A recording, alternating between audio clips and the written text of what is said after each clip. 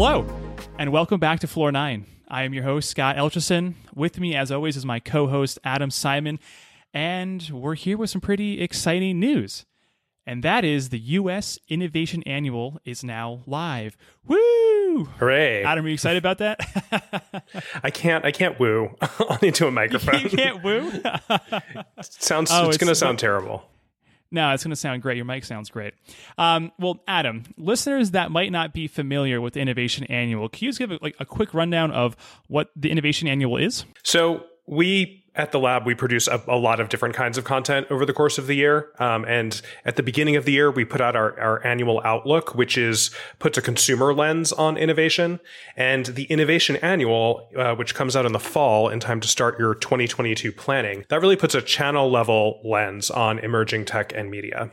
And there are a few components that go into it as well. The 99.1, which is our framework for ranking the reach and maturity of these emerging channels.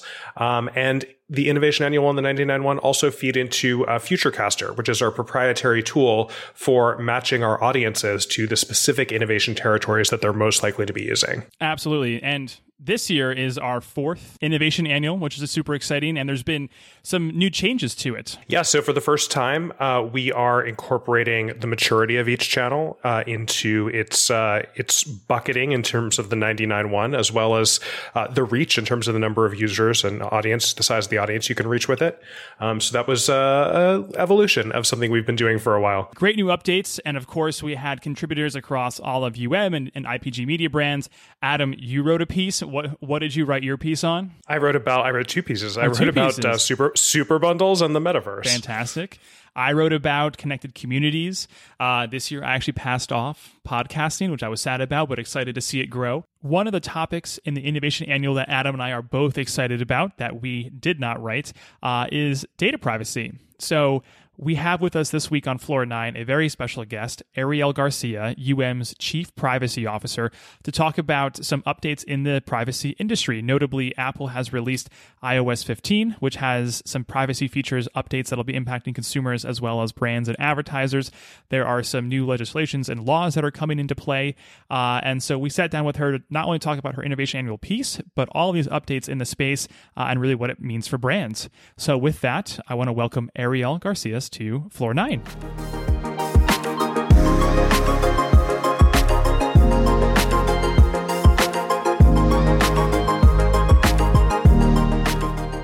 Ariel, welcome back to Floor 9.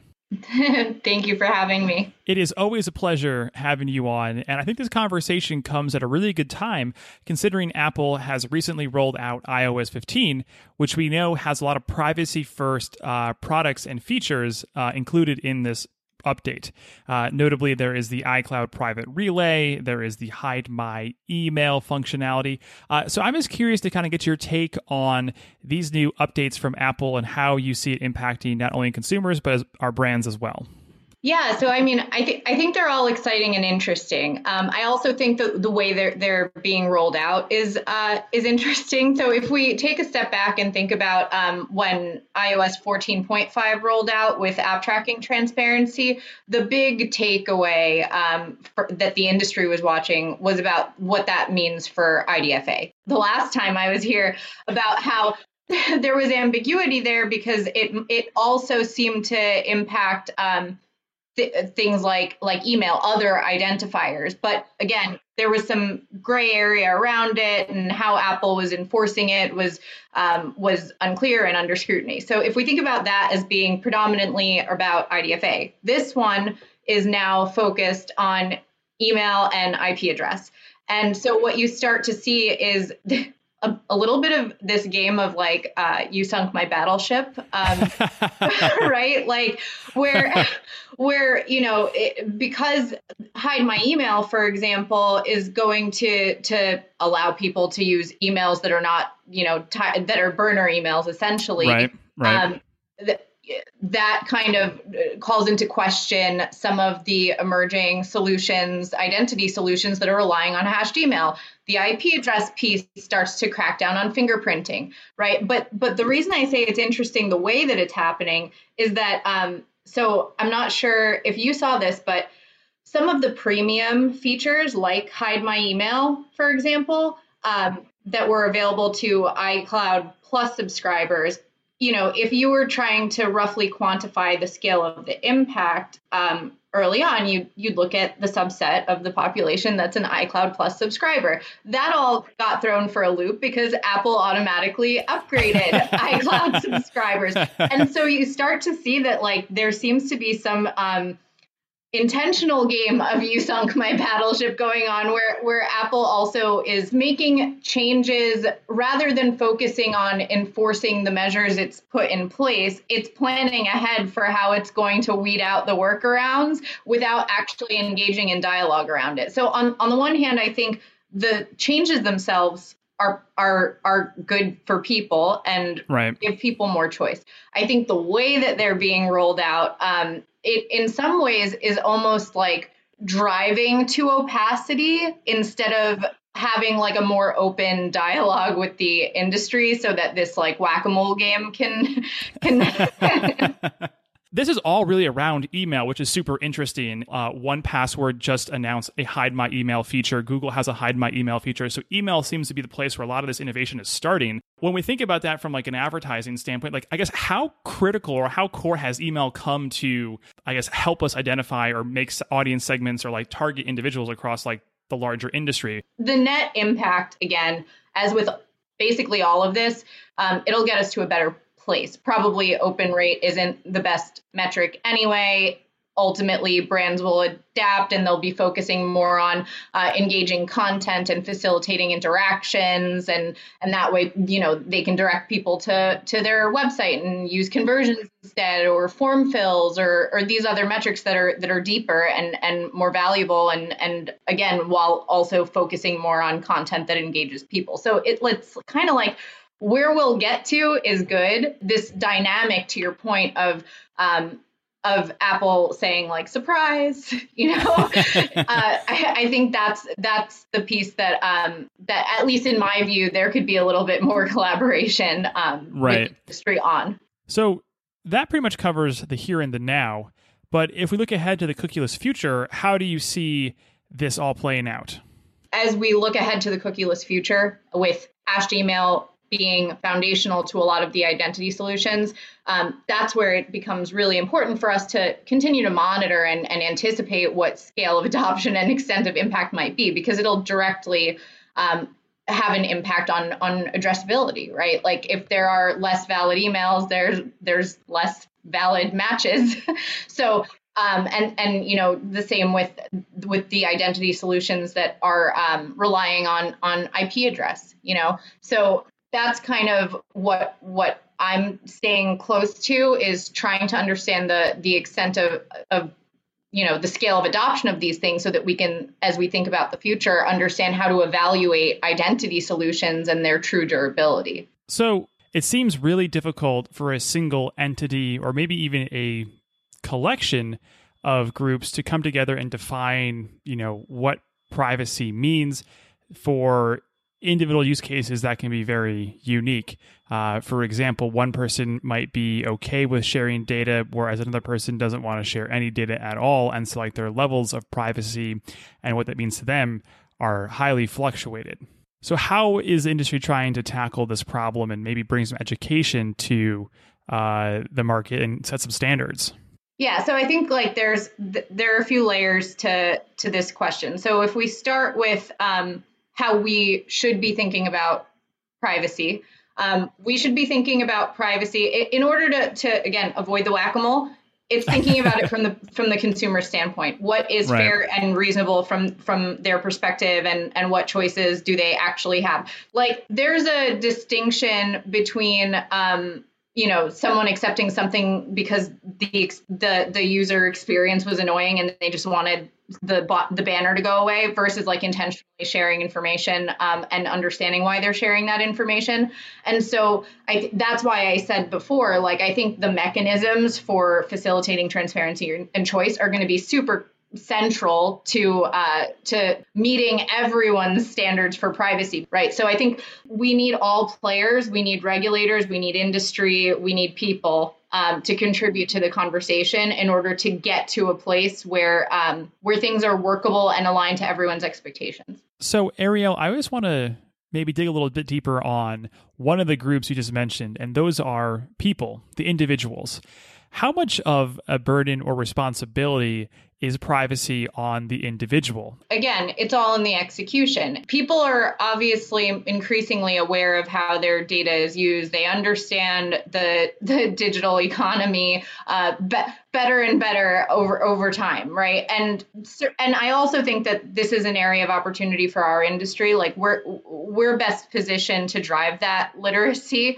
If we lived in a reality where people did understand that, and the IAB had done a survey in Europe fairly recently where they found that a significant percentage, and I don't recall the exact number, of people do understand the value exchange, like the fundamental one, the whole we get free services and content, you get data. Like they appreciate that. They wouldn't prefer to pay for content and services versus seeing ads, right? So we do see that people are increasingly understanding the digital economy and how their data is used. It's on our industry to drive that education, because if we live in a world where people are educated and informed, then it becomes more realistic. Oh, and if there's a central streamlined way for them to manage preferences, not when they have to, adjust their browser settings, also adjust their settings with each, website they visit on their cookie banner, and also go to Apple and say, don't track and don't personalize, right? Like that's not tenable. If there were a more central way to manage preference and people understood fundamentally like how their data is being used, then arguably there's a way to do this that isn't like an opt-in regime that achieves a similar end. We just don't live in that reality necessarily today. This brings me to my next question of, are there any solutions out there that are starting to try and kind of capture this more fragmented space with a global privacy control option? Why, yes, there is. So, so to give some context on global privacy control. So, global privacy control is essentially do not track 2.0. It's browser level preference settings. So giving people a central way to manage their preferences at a browser level. The expectation is that other websites, other people in the ecosystem honor those signals, right? The way it started to gain traction on everyone's radars is Colorado recently passed their law that will be operable in 2023. And part of their law requires global privacy controls to be honored. So right now, if you read privacy policies on basically any website, they say we don't know how to honor browser level preference settings. So here's some things you could do to actually control your preferences that we know how to honor today. So that's not going to fly anymore. The interesting thing is in the browser context, obviously they're going to be central to this dialogue considering their browser level preference settings. And yet Google for Chrome and Apple for Safari have yet to announce any plans to integrate with them. At least as of a week ago. So unless something's changed. So there are some challenges ahead for global privacy control, knowing that, for example, Google and Apple haven't said how they'd adopt it into their browsers that definitely control a large portion of the browser market. But more high level, how does this global privacy control center come to life from a user design element? Is it just a tab? Is it an extension? Is it just something that you can go into settings and turn on like private browsing? I'm curious if there's any conversation around how it actually comes to life. Yeah, so my understanding of the way that it is envisioned to work is that it would be like a preference setting within your browser, right? If the browser integrates with it.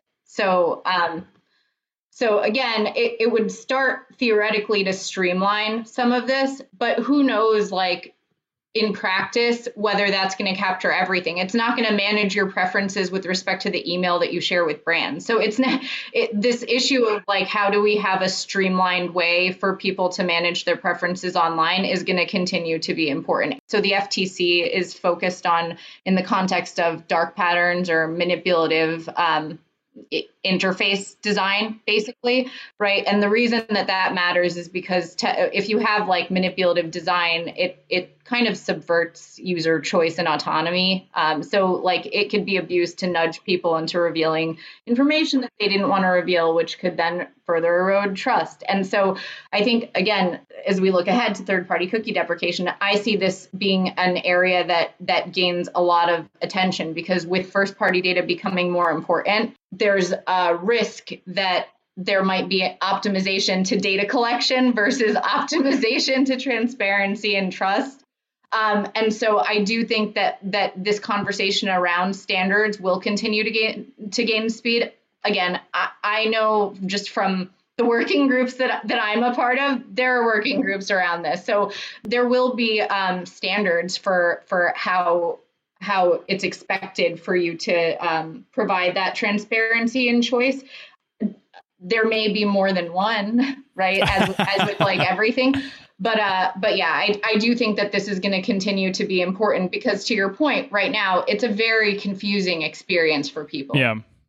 Yeah. And it seems like one of these things where, because there are so many different parties involved, and, especially when you get to like government, like, regulatory bodies involved, I think sometimes that like the technology companies, the people that are actually building the UXs are in a better position to create the better experience and kind of dictate how it should work, versus something that'll be kind of mandated by a law, which most times doesn't, or isn't that consumer friendly, or isn't like the best solution. And so I kind of think about that. It's like, now I get to your point, like now is a time for all these working groups, all these individuals to kind of build the right solution for consumers first that is kind of modernized versus potentially being mandated something. And I think this is something that we're starting to see more broadly across the ecosystem, is that, Apple keeps going to court, Google keeps going to court, like, the regulatory bodies are aware and they're starting to do things. And so, I guess to your point, now is time to act, to like put the standards in place, so that way we don't have some pretty heavy unintended consequences from a piece of legislation. Yeah, and I think, so a couple of things. Number one, I think you might be clairvoyant, because just yesterday there was a hearing about privacy. It was, I believe, the Senate Commerce Committee, and this is kind of boring, so I'll spend just 1 second on it, but it'll matter, I promise. So the debate is basically like, we need federal comprehensive privacy law. And then there's a camp that's like, but in the interim, the FTC can also step up their enforcement, and like, we should be funding them to be able to do that. So, and boring part, the exciting part is there was recognition that like either way, and certainly if the FTC is going to be expected to enforce, that they need to be hiring technologists, UX designers, people that understand what this looks like in reality. So I do think that like that is recognized. Right. Who knows what'll happen and in how long and whatnot, but it is definitely recognized that like government in a silo is not the answer to this, because at its core, that's not going to result in something that is the right thing for people, right? So collaboration is going to have to continue to be the answer, and is the right answer. And it's good to see, it's encouraging to see some recognition of that and the need for technologists in making this policy. The other exciting thing, I think, is this, the fact that we're understanding that preference and privacy is part of the user experience, I think is a great opportunity for our industry and, of course, for brands. We're moving past this consent management, like cookie banner space, and into a space that's more focused on like holistic management of user preference, and how you can also bring your marketing stakeholders to the table in designing that, so that you're not just collecting people's preferences as to what you do with their data, but how often do you want to hear from me? By the way, like, what size shirt do you wear? If you want to tell me, I can send you coupons. And you can start to like have like a more an actual conversation with your consumers, and you know, a more seamless experience for them that accounts both for their data preferences, builds trust, drives loyalty. And so I think that that's so fascinating. That's something that I'm super excited about, is like bringing privacy and preference out of this silo and into the way we're thinking about consumer experience and relationships. So Ariel, I want to round up the conversation here, it's kind of with like a recap, because we talked about a lot of exciting things happening in the privacy space. I think, to your point, a lot of this is going to be good for both consumers and brands going forward. It's going to open up new opportunities on the ways in which we can, target and message and, just provide a better overall experience to our consumers in the long run, which is what we all kind of want here. And so knowing that there are both near-term and kind of like long-term implications of all these rollouts, I guess, is there anything that you've been talking to brands about, or you're, recommending to brands that like they should be thinking about as we go into 2022 and even 2023 from like a marketing and media and kind of this overall business strategy standpoint? Yeah, so I think just starting with the table stakes piece, we spent a lot of 2020 unpacking what counts as a sale under CCPA, right? Like brands were trying to figure out if they needed to offer an opt-out, and the IAB benchmarking report as of November last year showed the brands were split on that. So what I see is good news, because at least it starts to put that debate to bed and lets us get to work around solutioning, is that with the trio of new state laws that take effect in 2023, it is quite clear that the expectation is that you offer an opt-out when personal information is used for behavioral advertising. They call it slightly different things. There will be nuances, of course, but it doesn't matter if you're selling. It is quite likely that opt-outs will need to be offered. And so in that, one of the things that brands can start doing is like thinking through it. Even for brands that don't offer a sale opt-out, they may have like industry opt-out mechanisms enabled, like they may be integrated with the DAA framework or the IAB framework. So evaluating the way that you're managing consumer preference just from an alignment to emerging law and requirements is one piece. The other piece is understanding, basically do a data evaluation, understand holistically what data you have, how you're using it, who you're sharing it with, and the like. That's going to enable both the privacy-related readiness work that you're doing and also the cookieless readiness that you're going to do, right? So it's a good time to do that hygiene and take stock of the data you have, evaluate what partners you would be smart partnerships for your brand and the like, right? And then on the next type of opportunities, back to that idea of preference management and privacy experience. In my view, like put simply, marketing, legal, IT, privacy should get in a room. And, that's a big ask. Yeah, and map this out together. Look, I know that's not the way that things have traditionally worked, but one of the things that I was so excited about last year with the privacy primer conversations that we proactively had with our clients is that it facilitated that, and it was kind of awesome because now you have these conversations about like, well, here's the impact on the business. Here are the approaches that we were kicking around from a legal standpoint. Hey, like tech team, how feasible is this to set up? And through that collaboration, you get to a workable place, right? So I think like establishing that governance and who your stakeholders are and coming together to align on what meets your needs from a privacy perspective, from a business perspective, and from a consumer relationship perspective, it's never too early to start those conversations. Well, Ariel, that was fantastic. We covered a lot, and every time we talk, I feel like I learned something new.